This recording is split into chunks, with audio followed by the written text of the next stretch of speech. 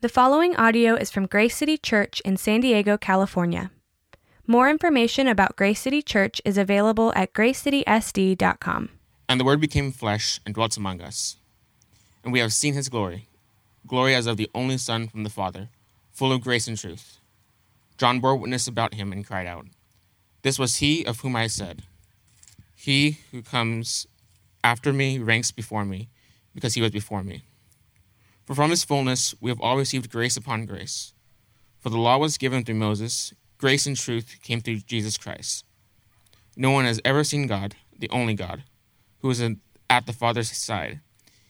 He has made him known." Let's pray. Father God, we thank you that you have revealed yourself through your Son. We thank you that you came to die for a world who didn't want you, didn't deserve you, but you decided that you were going to come anyway. And so now as you learn about that, Father, I pray that you would just bless Randall as he speaks. I pray that you would open our hearts, our minds, our ears to what you have in store for us today. We thank you, Father. In your Son's name we pray. Amen. Amen. All right. Good morning, everybody. We are at the end of December and at the end of Advent as well, as we think about what Jesus has done for us. And it's just great to see everybody here this morning. It's great to see your faces. Again, just even if they're covered by masks, it's great to see you. You think about the church, and what is the church? Well, it's people. It's not just gathering on a Sunday morning, but it's a gathering of believers, and we get around the Word of God and being able to be encouraged by this message of what Advent is all about. And as we've been talking about this, Advent is this anticipation, the anticipation that God would be with us, but also the anticipation that He's coming again. And what I love most about thinking about that is this, that God is not just some abstract idea that's out there, but God came in relationship to us. And so whatever you're going through right now, whatever you may be wrestling with or struggling with, knowing that God came to be with us in relationship, I think is extremely important today. And so again, if I haven't met you yet, my name is Randall. I'm the lead pastor of Grace City. And like I said, this is about relationships. It's about people. And so today our text is from John 1:14 through 18. And the message is knowing God, being known by God. Knowing God, being known by God. You know, we can know a lot about God, but the joy that we get to experience as we think about Advent and about Jesus coming with us is that we can be known by God. Recently, I watched this video. It's a short film called Godspeed. And it's about this pastor who had all this knowledge, all of this information about God. He knew a whole lot about God, but he really didn't grasp the relational aspect of who God is. And so he was encouraged to go and be a pastor in a small community, in a small village, where he had to live basically in a fishbowl, where people could see his life and really get to know him. And throughout that film, it was really about this, taking the risk to be known. Taking the risk to be known. For people to know his life and really get down to really who he is as a person. And he admitted that was a very scary thing. And for you today, as you come here, do people know you? Do you have people in your life that know who the real you really is? Because as we think about Christmas, at the heart of it, it's about this. It's that God took the risk to be known by you and me. That God came so close that he said, I want to be known. Not just on the pages of a book or stories that are told, but relationally with people. the heart of the Christmas story. Matthew 1:23 says, "Behold, a virgin shall conceive and bear a son, and they shall call his name Emmanuel," which means God with us. See, that's the thing that as we think about Christianity and the gospel and all of that is the heart of it. It's that God became one of us. On December 7th, Gallup put out an article entitled, "Americans' Mental Health Ratings Sink to a New Low." And in this, it reported that mental health overall is at a new low since 2001. We could say, yeah, I see that. Right? We're all wearing masks. We're in a pandemic. I see that.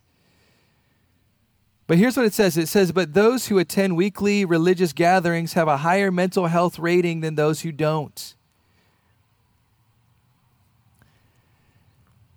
We're in this season right now where it's easy to isolate ourselves from relationships, and we're told to.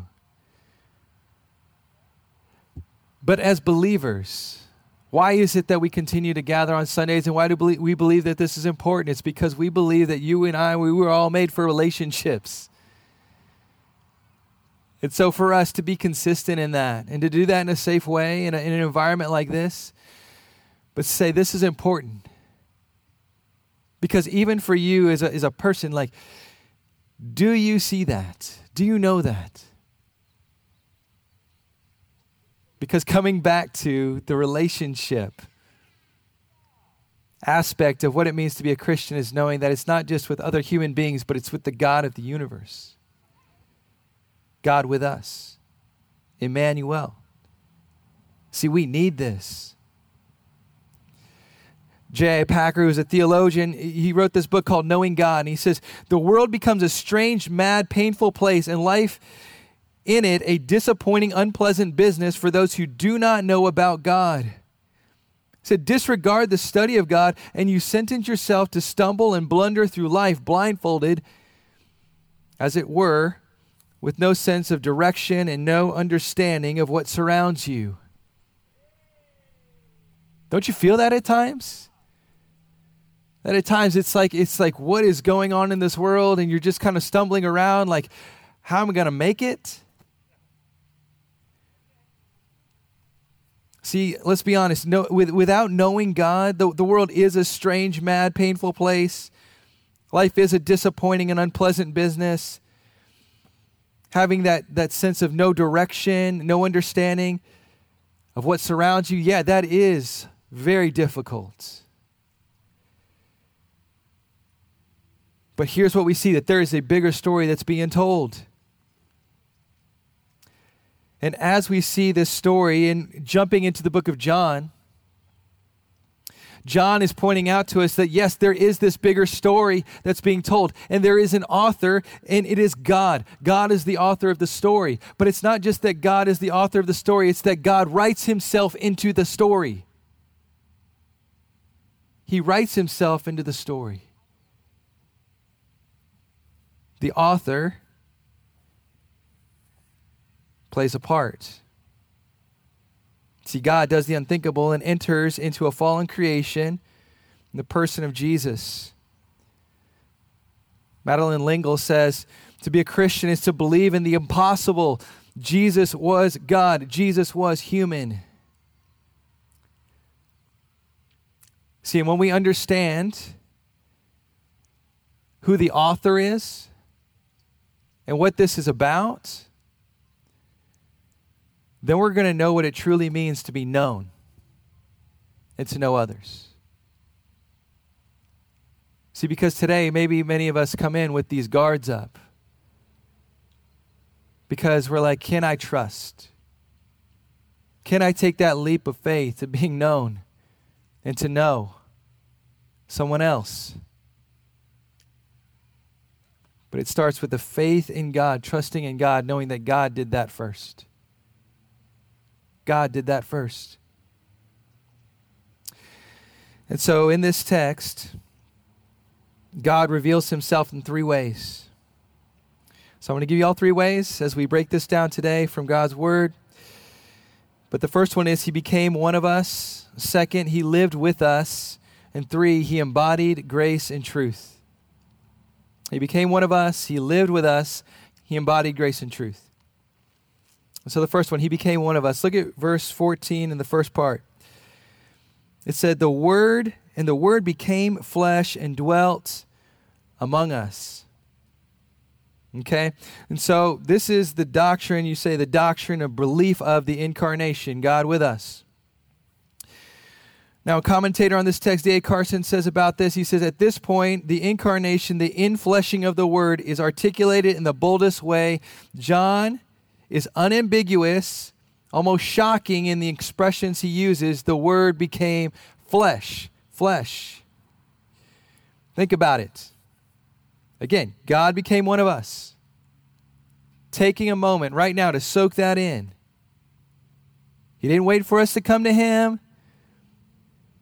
This is what makes the Christian message unique. There's said to be estimated around 4,200 religions in the world. 4,200 different religions in the world. And there's only one that says that God became man like this. See, every other religion says you have to work your way to God. You have to work your way to God. In Christianity, we believe that God worked his way to us. And if you think about it, he lived in a fishbowl. See, John got to know Jesus intimately. F.F. Bruce says God chose to make himself known. Finally and ultimately in a real historical man, when the Word became flesh, God became man. Again, why is it so scary for us to be known? It's because we're scared that if people see us and really get to know us, they might not like us. They're going to start to see our faults and our failures. But what we see is that Jesus became known, and people saw him and they said, wow, he's different. He came close to people who are hurting and broken. And so we see that, again, he became one of us. But second, he lived with us. It says, and he dwelt among us. Verse 14, and we have seen his glory. The word dwelt literally means that he lived in his tent among us. Jesus, God, sets up his tent and hangs out among us. The Bible is the story of God getting closer and closer to us. I love the translation when it says that God moved into the neighborhood. That's what he did. He came near. See, what John's doing here is he's giving us this Old Testament language that should call to mind moments in Exodus that God told the people first to build a tabernacle, but then later he told them to build this tent of meeting. And in Exodus 33, it explains this. But there's this passage, like when we think of John, that is directing readers to think about Exodus 33 and 34.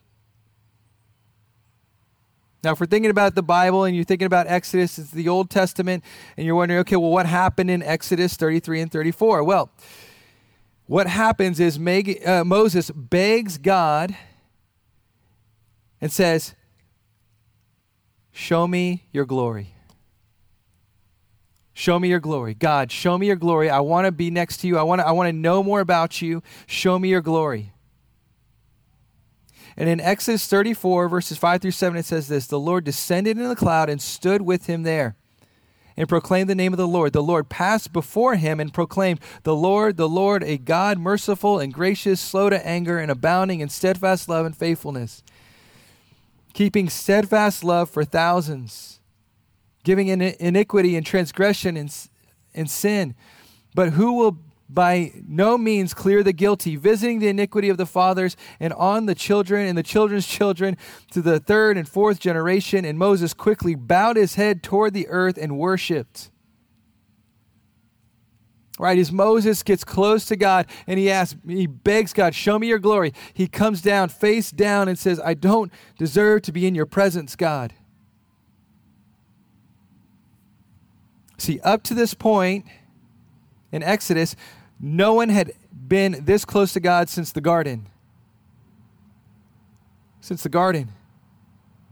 But John is telling us that through Jesus, God came even closer to us than he did with Moses. In the incarnation, Jesus came closer than he did with Moses. And we don't think about that, but that's what's happening here. And so he's pushing us towards something, pushing us to think on something here. And then we get to the last point. He embodied grace and truth. And here's where he takes us back, okay?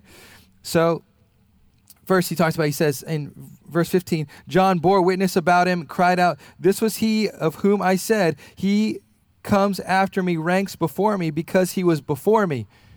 So again, Jesus is like the King of all kings. He was before John was even born. He's always existed. Jesus is different. But then we get to verse 17. For the law was given through Moses. This is where we get back to Moses. Grace and truth came through Jesus Christ. What does this mean? Well, first is this. We need to understand that the law came through Moses. What's the law? God's standard. Right? What was he given? He was given the 10 Commandments. So Moses was given the 10 Commandments. So the law came through Moses. And this was just 10 of God's commandments to live for God. But as we've talked about before, as you start to go through the 10 Commandments, what you're going to find is that you can't follow the commandments. We're going to fail. We're going to mess up. If we tried to take the weight of the 10 Commandments on ourselves, it would be a heavy burden that we would carry. And some of you are like, you have your own 10 Commandments. Right? These are my standards for living. But if you were judged by even the standards that you place on yourself or other people, you wouldn't be able to stand by them. Even the standards that you come up with. You ever said, oh, I'd never do that. I'll never do that. I remember even before we became parents, me and my wife, we would look at other parents and like, we'd never do that. And you know what we found out? We started doing it and we were like, oh, okay. Maybe I'm not as good as I thought I was. Maybe I didn't have it as together as I thought I did. And so the same thing is true with the 10 Commandments. Oh, I could follow that, but then we find out when we're put in a situation, no, I fail. See, the law came through Moses, but Jesus, it says that grace and truth came through Jesus. Jesus embodied what we were supposed to live. He embodied the law. See, the requirements of the law were fulfilled in Jesus.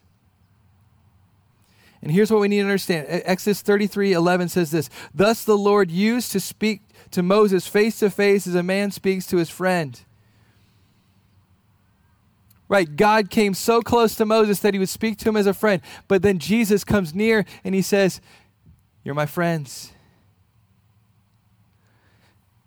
Again, a commentator says, the flow of the passage and the burden of the book as a whole magnify the fresh grace that has come in Jesus Christ. Do you need grace today? You've been heaping just burdens on yourself. You feeling guilty, ashamed, lost, confused. Think on the incarnation. Think on Jesus coming near. Think on what he's done for you. Friends, fresh grace is available through God today. Here's what it says in Exodus 34:35. The people of Israel would see the face of Moses, that the skin of Moses' face was shining, and Moses would put on the veil over his face again until he went in to speak with him. You know what Moses went into? He went into the tent. He went into the tent and he spoke to God as a friend. And do you know what it says as Jesus comes, takes on flesh like you and me? It uses the same language in saying, Jesus pitched his tent. and came and hung out with us. In our brokenness and our lostness, he came to be near to us. See, what's going to help you in your mental health and in the state of where you're at right now?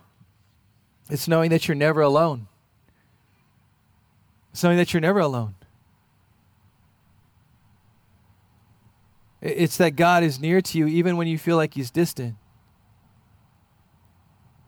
It's that God is near to you in your biggest mistakes and your lostness. And knowing that and believing that. See, we ask, what's the story about? What's about this? St. Athanasius of Alexandria said this. He said about Jesus, he said, he became what we are that he might make us what he is. He became what we are that he might make us what he is. As you get close to Jesus and you see and know that he's done something amazing for you, you have to know that he's making you into a person you could have never been. See, for me personally, as I think about 2020, and I think about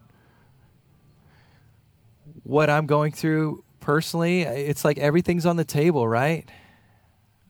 It's like, what is this life about? Where am I going? Where's my family going? What are we doing? Right? Like everything's on the table. And saying what's real, what's not real. For me, it's like I want to grow closer to God. I want to be an authentic person. I want to be a real person. One of the things I always say is like, I want to be consistent, man. I want to be a consistent person. And as I look at Jesus, I know that he's the only one that's been consistent from the start to the end. He's the only one. And so how do I become consistent? It's by knowing him and saying, Jesus, I want to be more like you.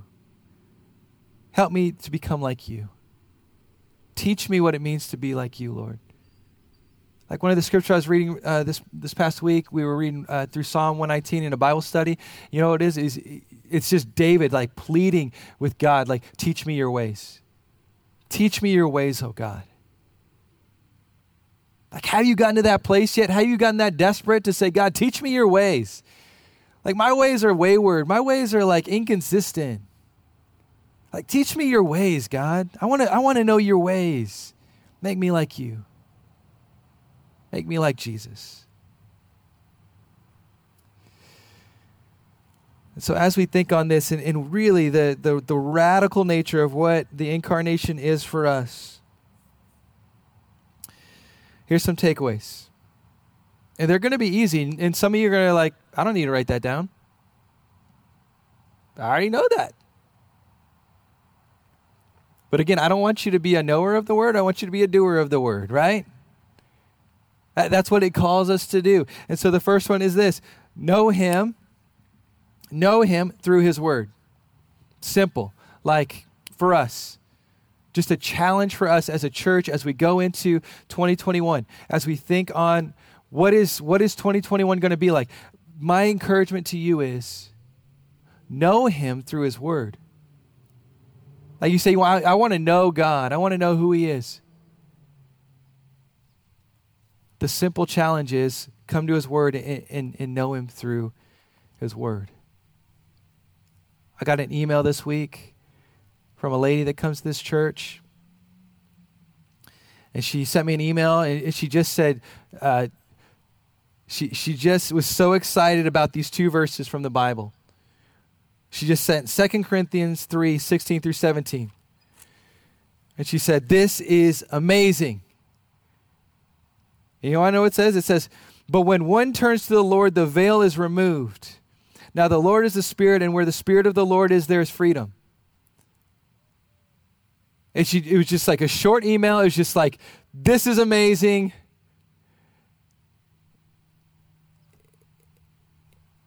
And it was just that the veil was removed.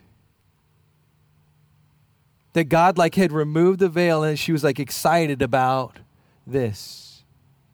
God's word.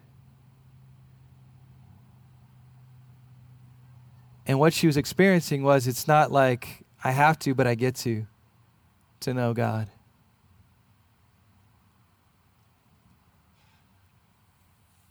How do you get to that place? Well, know him through prayer. Might seem like this big thing where it's like, okay, well, how do I pray to know God like this? And it could just be a simple prayer like David. Lord, teach me your ways. Teach me your ways, God. Might just be a simple prayer that you pray in your heart right now. Just teach me your ways. And in that moment, the Holy Spirit might just remove that veil for you. Maybe that's the first time that you've ever prayed that prayer, but that God is there in that. The last is, know his presence is near. You know, my encouragement is this, that as things have gotten so busy or so weird, or even the fear sometimes of like, as things slow down and it's not the pace that it used to be.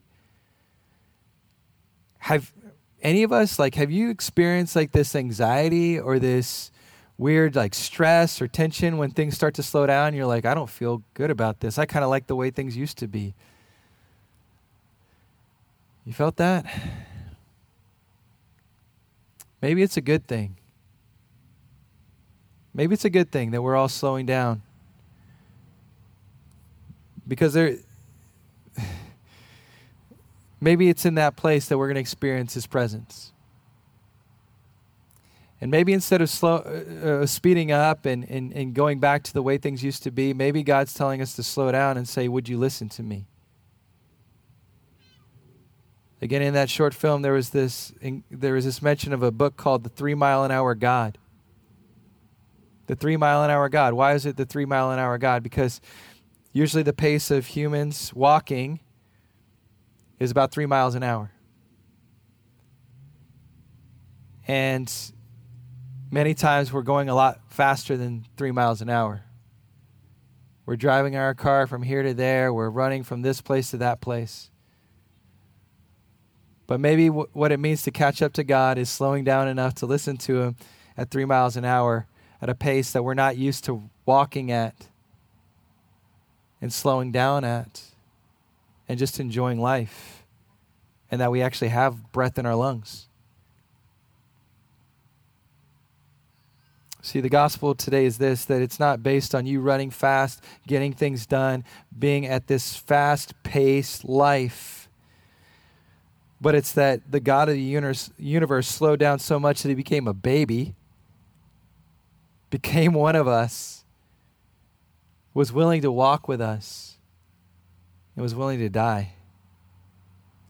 See, what did it take for God to know us like that? Say the Father was willing to sacrifice his Son so that we could truly know him. Isaiah 53:11 says, out of the anguish of his soul, he shall see and be satisfied. By his knowledge shall the righteous one, my servant, make known many to be accounted righteous, and he shall bear their iniquities. See, the Bible is not just words written on a page, but it comes to life right off the page. The Word became one of us and came near. See, Jesus' birth, his life, his death, his resurrection, that's the missing piece to the story that we've been searching for our whole lives. And it's in knowing him and knowing that piece right there and what this is all about. It's in that place that we can put ourselves out there to truly be known. To truly be known. And if God can know the depths of who I am and still love me, that can be the thing that changes my life forever. And my encouragement to you is that you can come to that place, be known by him, and know that the gospel is sufficient for you, that the good news is sufficient for you, that the life of Jesus is sufficient for you. Let's pray. Jesus, we thank you for the great gift it is that you came to become one of us. And that in that there is radical hope in times where it feels like it's hopeless. And knowing that in that we can be changed. We can be made new. And it's really a pretty profound thing that all of this is real. And so remove the veil of our hearts, Lord, that we can believe and we could see you for who you truly are. To know God and to be known by God. We pray this in Jesus' name. Amen. Thank you for listening to this resource from Grace City Church. If you found this helpful, feel free to share it and enjoy more resources at gracecitysd.com. Grace City Church exists to equip people with the gospel for everyday life.